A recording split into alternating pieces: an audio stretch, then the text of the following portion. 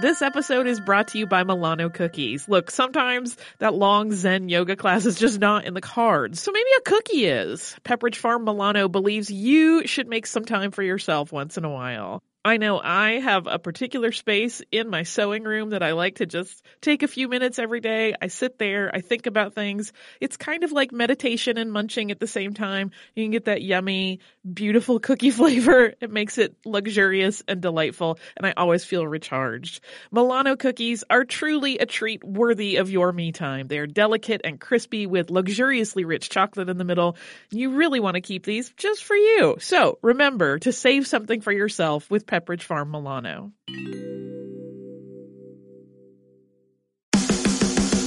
Hey guys, it's Bobby Bones. I host the Bobby Bones Show, and I'm pretty much always sleepy because I wake up at 3 o'clock in the morning. A couple hours later, I get all my friends together, and we get into a room, and we do a radio show. We share our lives, we tell our stories, we try to find as much good in the world as we possibly can, and we look through the news of the day that you'll care about. Also, your favorite country artists are always stopping by to hang out and share their lives and music too. So wake up with a bunch of my friends on 98.7 WMZQ in Washington, D.C. or wherever the road takes you on the iHeartRadio app. Happy Saturday, everybody. Today's classic is a little bit newer than the ones that we have shared on previous Saturdays. It is our April 2016 episode on the Easter Rising. And we have a new episode coming up next week that's focused on one of the figures from the Rising. And because there are several other major events to talk about in that upcoming episode, we didn't want to spend too much time recapping something that we've covered before. But we also did not want new listeners to miss out on that part of the story. So enjoy! Welcome to Stuff You Missed in History Class from HowStuffWorks.com.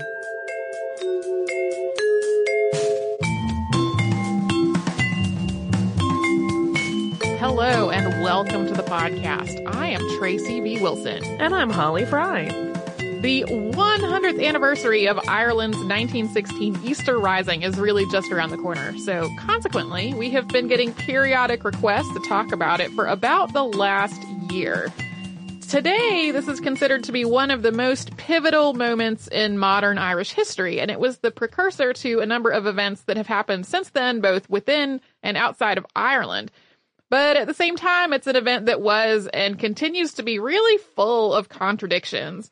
There were a lot of different organizations that were involved in planning the Easter Rising and carrying it out. And each group had its own perspectives and goals, and the people within each group did too. And a lot of times these contradicted each other.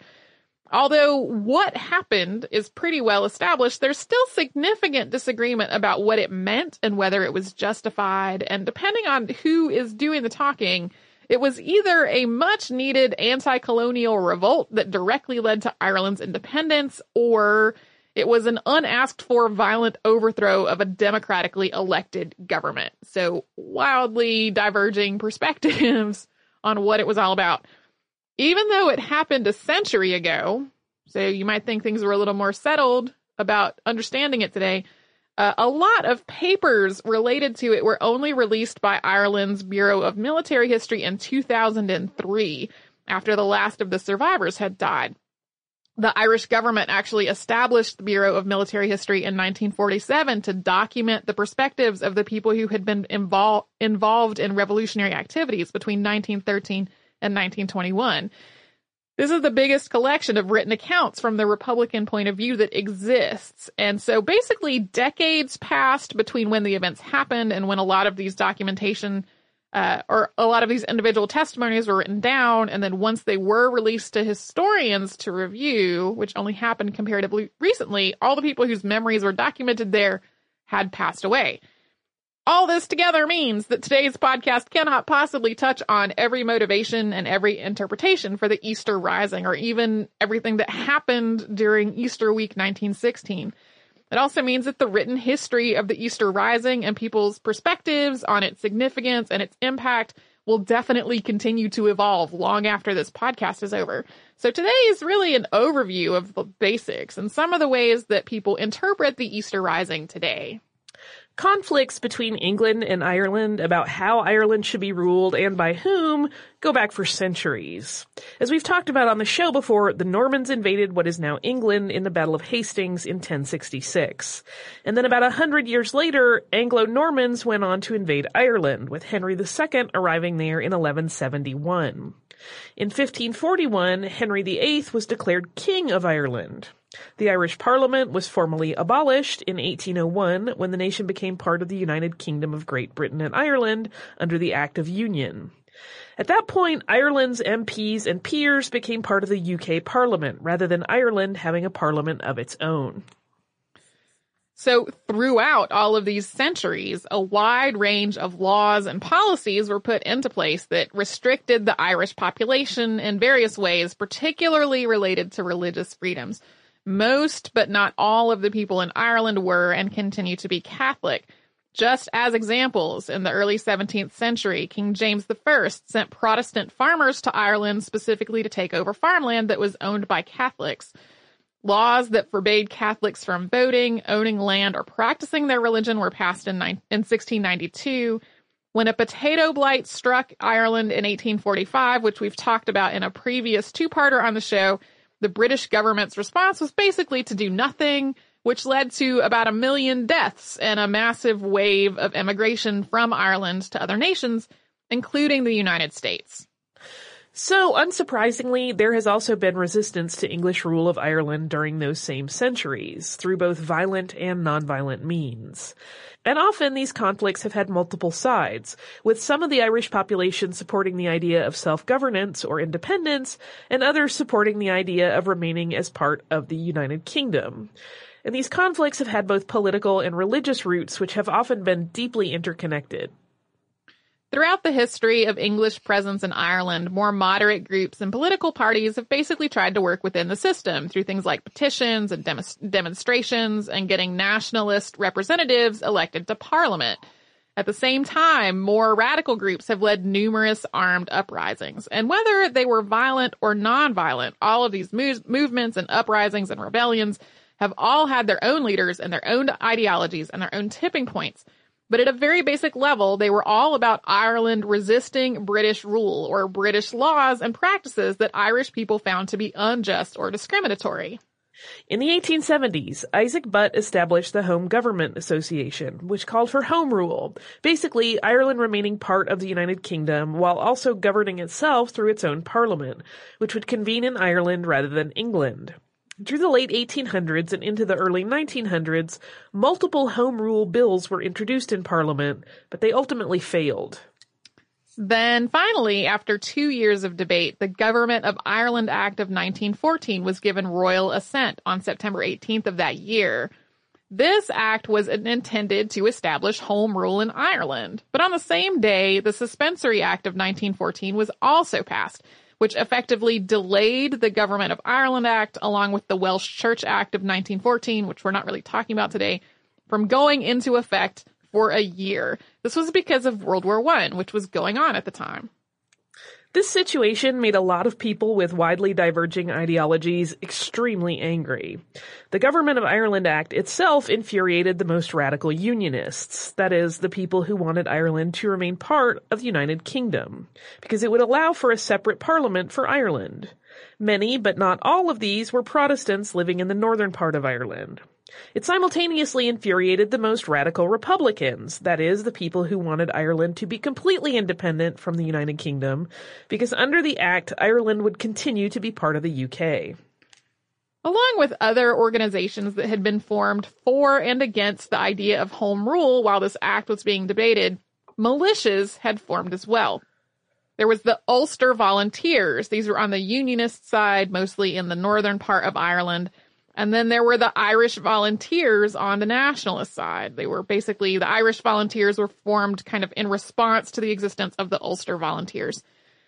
Then there was the Irish Citizen Army, which was originally formed to protect protesters from police during a labor dispute, which had evolved into a nationalist organization as well. People whose opinions were more moderate were generally in favor of home rule. It was a sort of compromise between being independent and remaining part of the UK. And a lot of them agreed that the middle of a war wasn't the right time to go about separating Ireland's government from the UK Parliament.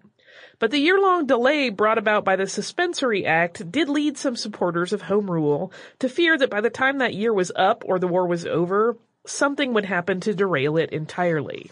I should also point out that there were pretty moderate Protestants living mostly in the northern part of Ireland who were not in favor of home rule because they were afraid that if home rule were implemented, that their needs would be outweighed by the majority Catholic vote, and that wasn't as much of a threat as with everyone being part of the UK Parliament rather than having a separate Parliament for Ireland.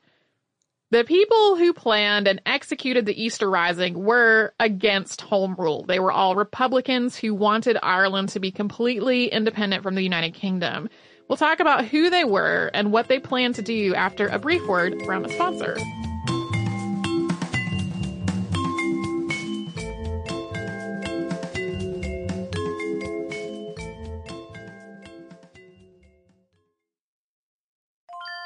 Hey, Holly, we have some exciting news.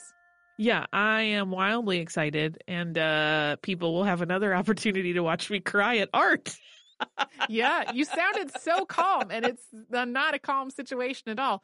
Our trip to Paris last year was really successful, so we're doing another similar trip this year, but this time to Rome and Florence. It's May 14th through 21st, 2020, and like last time, it is with a company called Defined Destinations, who is planning out this whole trip for us. Yeah, and during that week-long trip, we are going to see some of the great art that we have talked about on this show many times, including Michelangelo's David. We are going to go to Tuscany. We're going to visit St. Peter's Basilica. We are going to the Sistine Chapel. So it's going to be a fantastic trip. You can get the whole list of places that we are going and information about booking at defineddestinations.com. Scroll down to the Rome and Florence trip with Stuff You Missed in History Class, or come over to our social media. We have posts about it there too. Hey listeners, I wanted to tell you about a new podcast from iHeartRadio called The Women, hosted by Rose Reed. It is a fascinating and deep dive interview show where Rose talks to changemakers and disruptors, and she finds out what really drives them. So she will ask each of them, what was your first stand, and how do you navigate success and failure? And really, what's the cost of fighting for others? These interviews are really personal, and they're candid, and sometimes they're a little bit crass, but they are always really enlightening. You can listen to these firebrands and take away lessons that will help you navigate your own life and forge your own path. The debut season includes women like Valerie Plame, the former CIA agent who is now running for Congress, and whistleblower and pediatrician Dr. Mona Hanna-Attisha, who exposed the Flint water crisis and became the center of a swirling amount of problems, and the legendary Buffy St. Marie, 60s songwriter and activist. I have personal interest in this show because I adore Rose and I executive produce it, and I think you're really going to enjoy the way that she gets into these conversations that feel like two friends talking, and they are an absolute delight. So subscribe to The Women on the iHeartRadio app, on Apple Podcasts, or wherever you get your podcasts.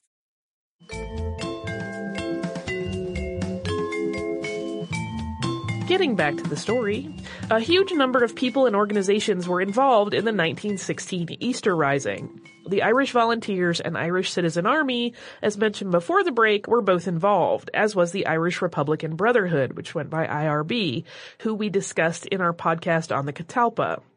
Cumann na mBan was a women's militia formed in response to the fact that the Irish Volunteers were all male. A nationalist youth organization called Na Fianna Éireann was involved as well, along with many other smaller organizations. In terms of the participants, the largest numbers of actual people were from the Irish Volunteers and the Irish Citizen Army. But in terms of leadership, the people who were in the most powerful positions, who did the most strategic planning, were from the Irish Republican Brotherhood, who were also known as the Fenians. This has since then evolved into a slur often used against Irish people. A lot of the first pieces of the planning and organization started with IRB members Thomas Clarke and Sean McDiarmid. Essentially, with the start of World War I, Thomas Clark and other militant nationalists in the IRB saw an opportunity. Within just a couple of weeks of Britain's entry into the war on August 5th of 1914, the IRB had decided to pursue the idea of an open rebellion before the end of the war. The government was focused on the war and not on Ireland.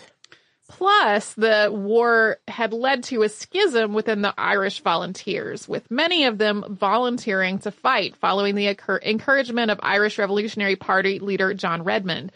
The ones who were left were primarily the organization's most radical members, who were against both Irish involvement in the war and home rule.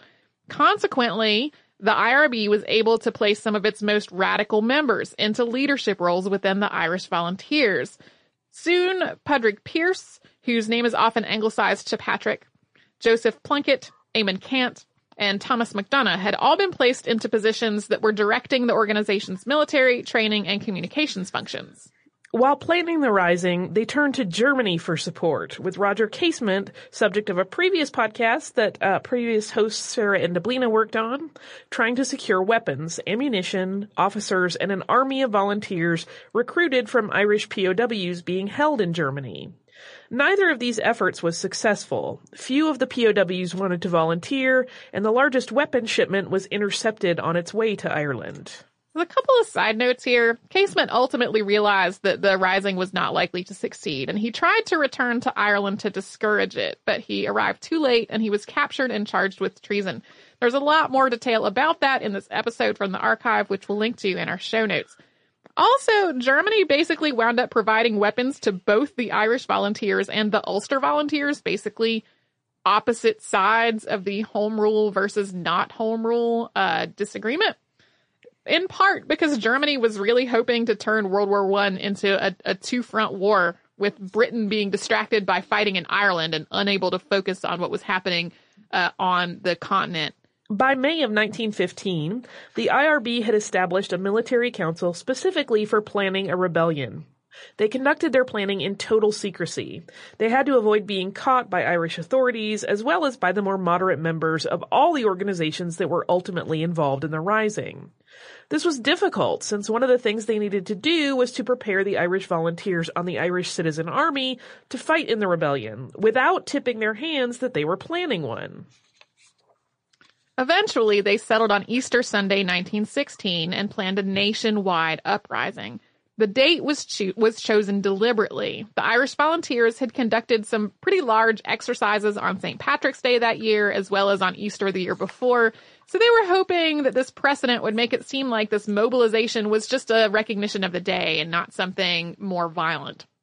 However, about a week before Easter, Bulmer Hobson, who was the IRB's quartermaster general, and Owen McNeill, chief of staff of the Irish volunteers, heard about the uprising that was being planned, and they confronted Patrick Pearse about it. McNeill published an order in the Irish Sunday Independent on Easter Sunday, commanding that the rising not go forward.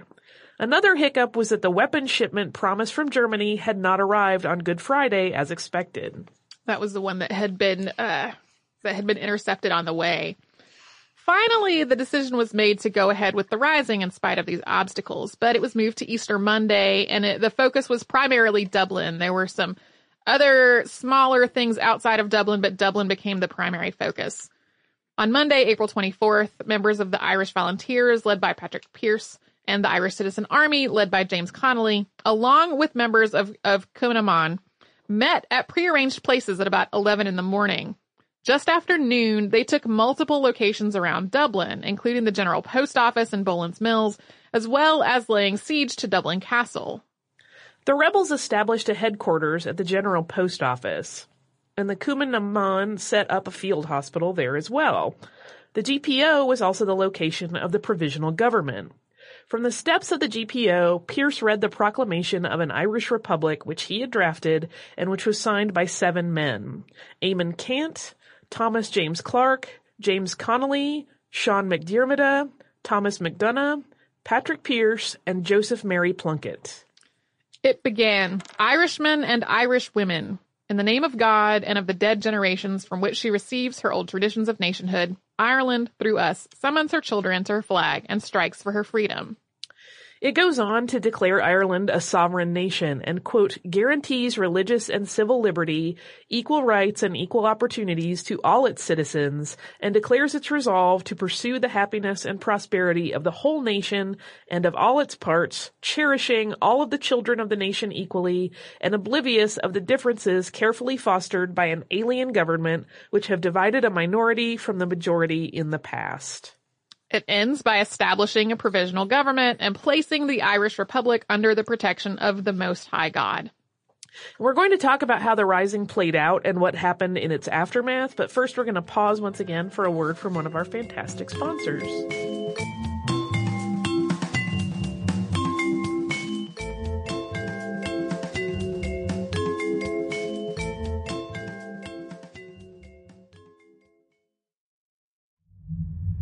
There's a city far away. A fiction podcast. The richest, most powerful place on Earth. On an epic scale. Tumanbay. A vast empire threatened by rebellion. Power is everything. Power gives everything. We have to get away from this place, or we will die too.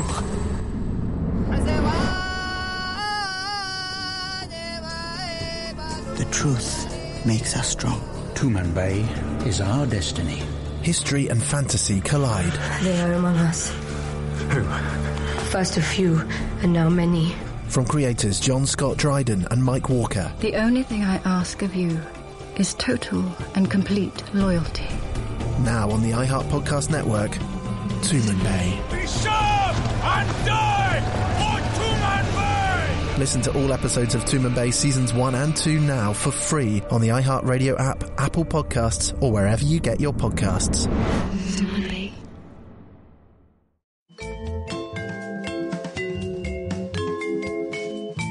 There were some fatalities in the first few hours of the Easter Rising, but the uprising had caught the British mostly by surprise. That changed, however, once Britain actually had time to react to what was going on. Britain declared martial law, and because Republican forces hadn't been able to take control of the railroad stations or the docks, British troops were able to make their way to Dublin really easily. British troops who were already in Ireland were in Dublin by Monday afternoon, and more troops arrived from England on Tuesday. Soon, about 1,600 rebels were facing off against about 20,000 British soldiers.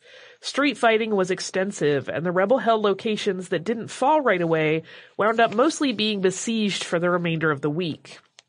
Britain had greater numbers and better weapons, and didn't really hesitate to use heavy artillery.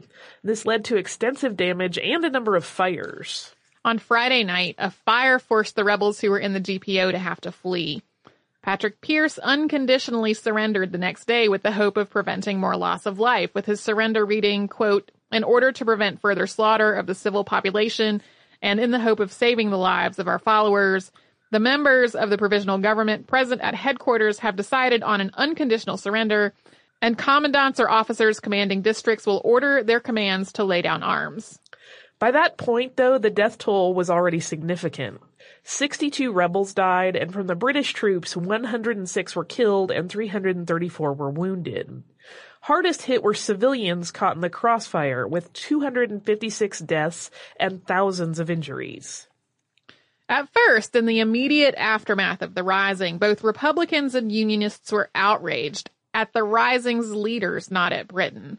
A lot of people felt like this was a violent uprising that had attempted to overthrow a democratically elected government and replace it with people who had basically appointed themselves to the job rather than being elected.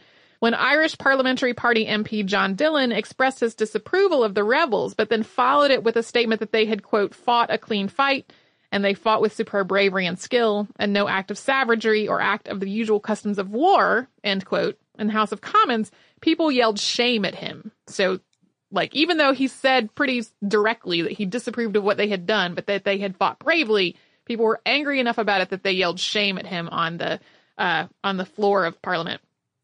Perception shifted, however, after Britain began court-martialing and executing the leaders of the Rising, including some whose roles had really been quite minor, and imprisoning more people than had even participated.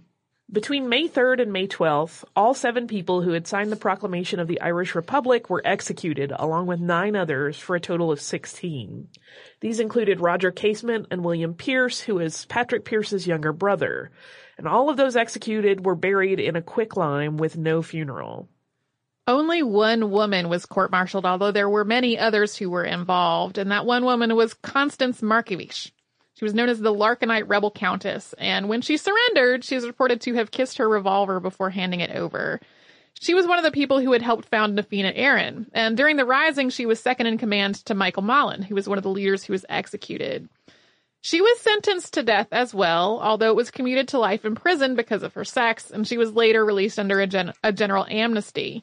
From there, she became the first woman elected to the British Parliament, although she and other members of Sinn Féin refused to take her seat after she had been elected. I realized how awesome she was very late in the process of this, and I kind of wish the whole episode had been about her, because she's fascinating, and maybe we will do that later. I also, coincidentally, I emailed you the outline for this episode, and then I checked the inbox. And we had an email from a listener saying that exact thing. You could do something about the Easter Rising, but this is really who you should focus on. And maybe next year for Easter Rising's anniversary that will not be 100. Executing the rebellion's leaders and imprisoning many others had the opposite effect of Britain's intentions. It did not discourage further rebellion or nationalist sentiment. Instead, this was when Republican sentiment, which had existed in Ireland for as long as Britain had been present there, to really start to pick up steam. Thanks to the IRB's secrecy in planning the Rising, for a time, authorities actually thought it had been the work of Sinn Féin. Even though this was not correct, Sinn Féin benefited really enormously from the error. It reorganized in the wake of the Rising and became much more powerful, ultimately replacing the more moderate Irish Parliamentary Party in Parliament in the next general election. This victory ultimately led to the Irish War of Independence from 1919 to 1921, after which the 6 northeastern counties, which did not want to leave the United Kingdom, were partitioned into Northern Ireland, and the rest of Ireland became the Irish Free State and then the Republic of Ireland. And this is really why people point to the Easter Rising as being this extremely important formative moment in the history of the Republic of Ireland. It wasn't the thing that, it wasn't quite the same as, say, the Revolutionary War in the Americas. There was a whole other conflict that followed this one, but this was sort of the turning point of a lot of Republican sentiment. A lot of people who had been a lot more moderate and said, well, it will be fine if we just have home rule, if we can rule ourselves but be part of the UK still. That, it was really the thing that turned a lot of that opinion to be, no, we need to be completely independent from the UK. So it was a galvanizing moment in terms of Republican sentiment in Ireland. And then in the years that have passed since then, the Easter Rising has been cited as the inspiration for a lot of other events, including the Russian Revolution and then the Troubles in Northern Ireland, which for folks who don't personally remember it, which I think a lot of us do, a lot of us were alive at either through all of it or at the end of the Troubles. It's a decades-long conflict between Northern Ireland's Unionist Protestants and Republican Catholics at an extremely basic level. Law enforcement in Northern Ireland have actually expressed some concerns that the centennial of the Easter Rising may lead to violent protests in Northern Ireland from the folks who would have preferred to have become independent with the remainder of Ireland as well. And that's the scoop. That is the basics of the Easter Rising. I'm not kidding. There is so much more that we could talk about. One of the books that I got for this is one of the ones there are several books that have come out after that release of documents that we talked about at the beginning. Mm-hmm. That generally have that have made a lot of use of those particular documents. And one of them is quite long. They will all be in the show notes if you are interested in learning more. There is all kinds, so much more stuff that we could actually get into, but this is a 30-minute podcast. So we are not.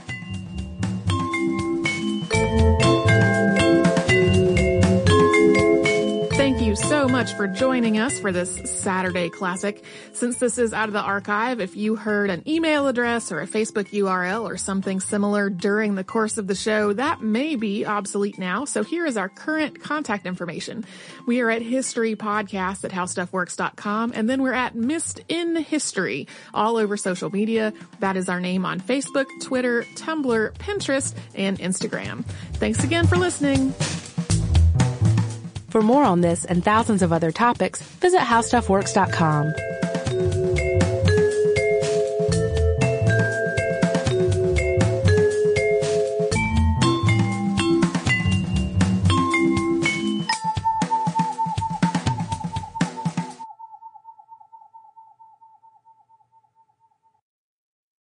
Hi guys, my name is Sammy J. I have been working as a correspondent and interviewer since I was 13. And now at 17, I am so honored to be the youngest person to have her own podcast on iHeartRadio. It's called Let's Be Real with Sammy J. We'll have in-depth and unfiltered conversations with celebrities, activists, athletes, and influencers. We'll cover topics we're curious about, topics my guests are passionate about, and topics many of us are just too afraid to talk about. I get past the fluff to what's real. We go there, and it's fun, pretty crazy, and very revealing. Listen to Let's Be Real with Sammy J on the iHeartRadio app, Apple Podcasts, or wherever you get your podcasts. The 27 Club is a new podcast about famous musicians who died prematurely and sometimes mysteriously at the age of 27.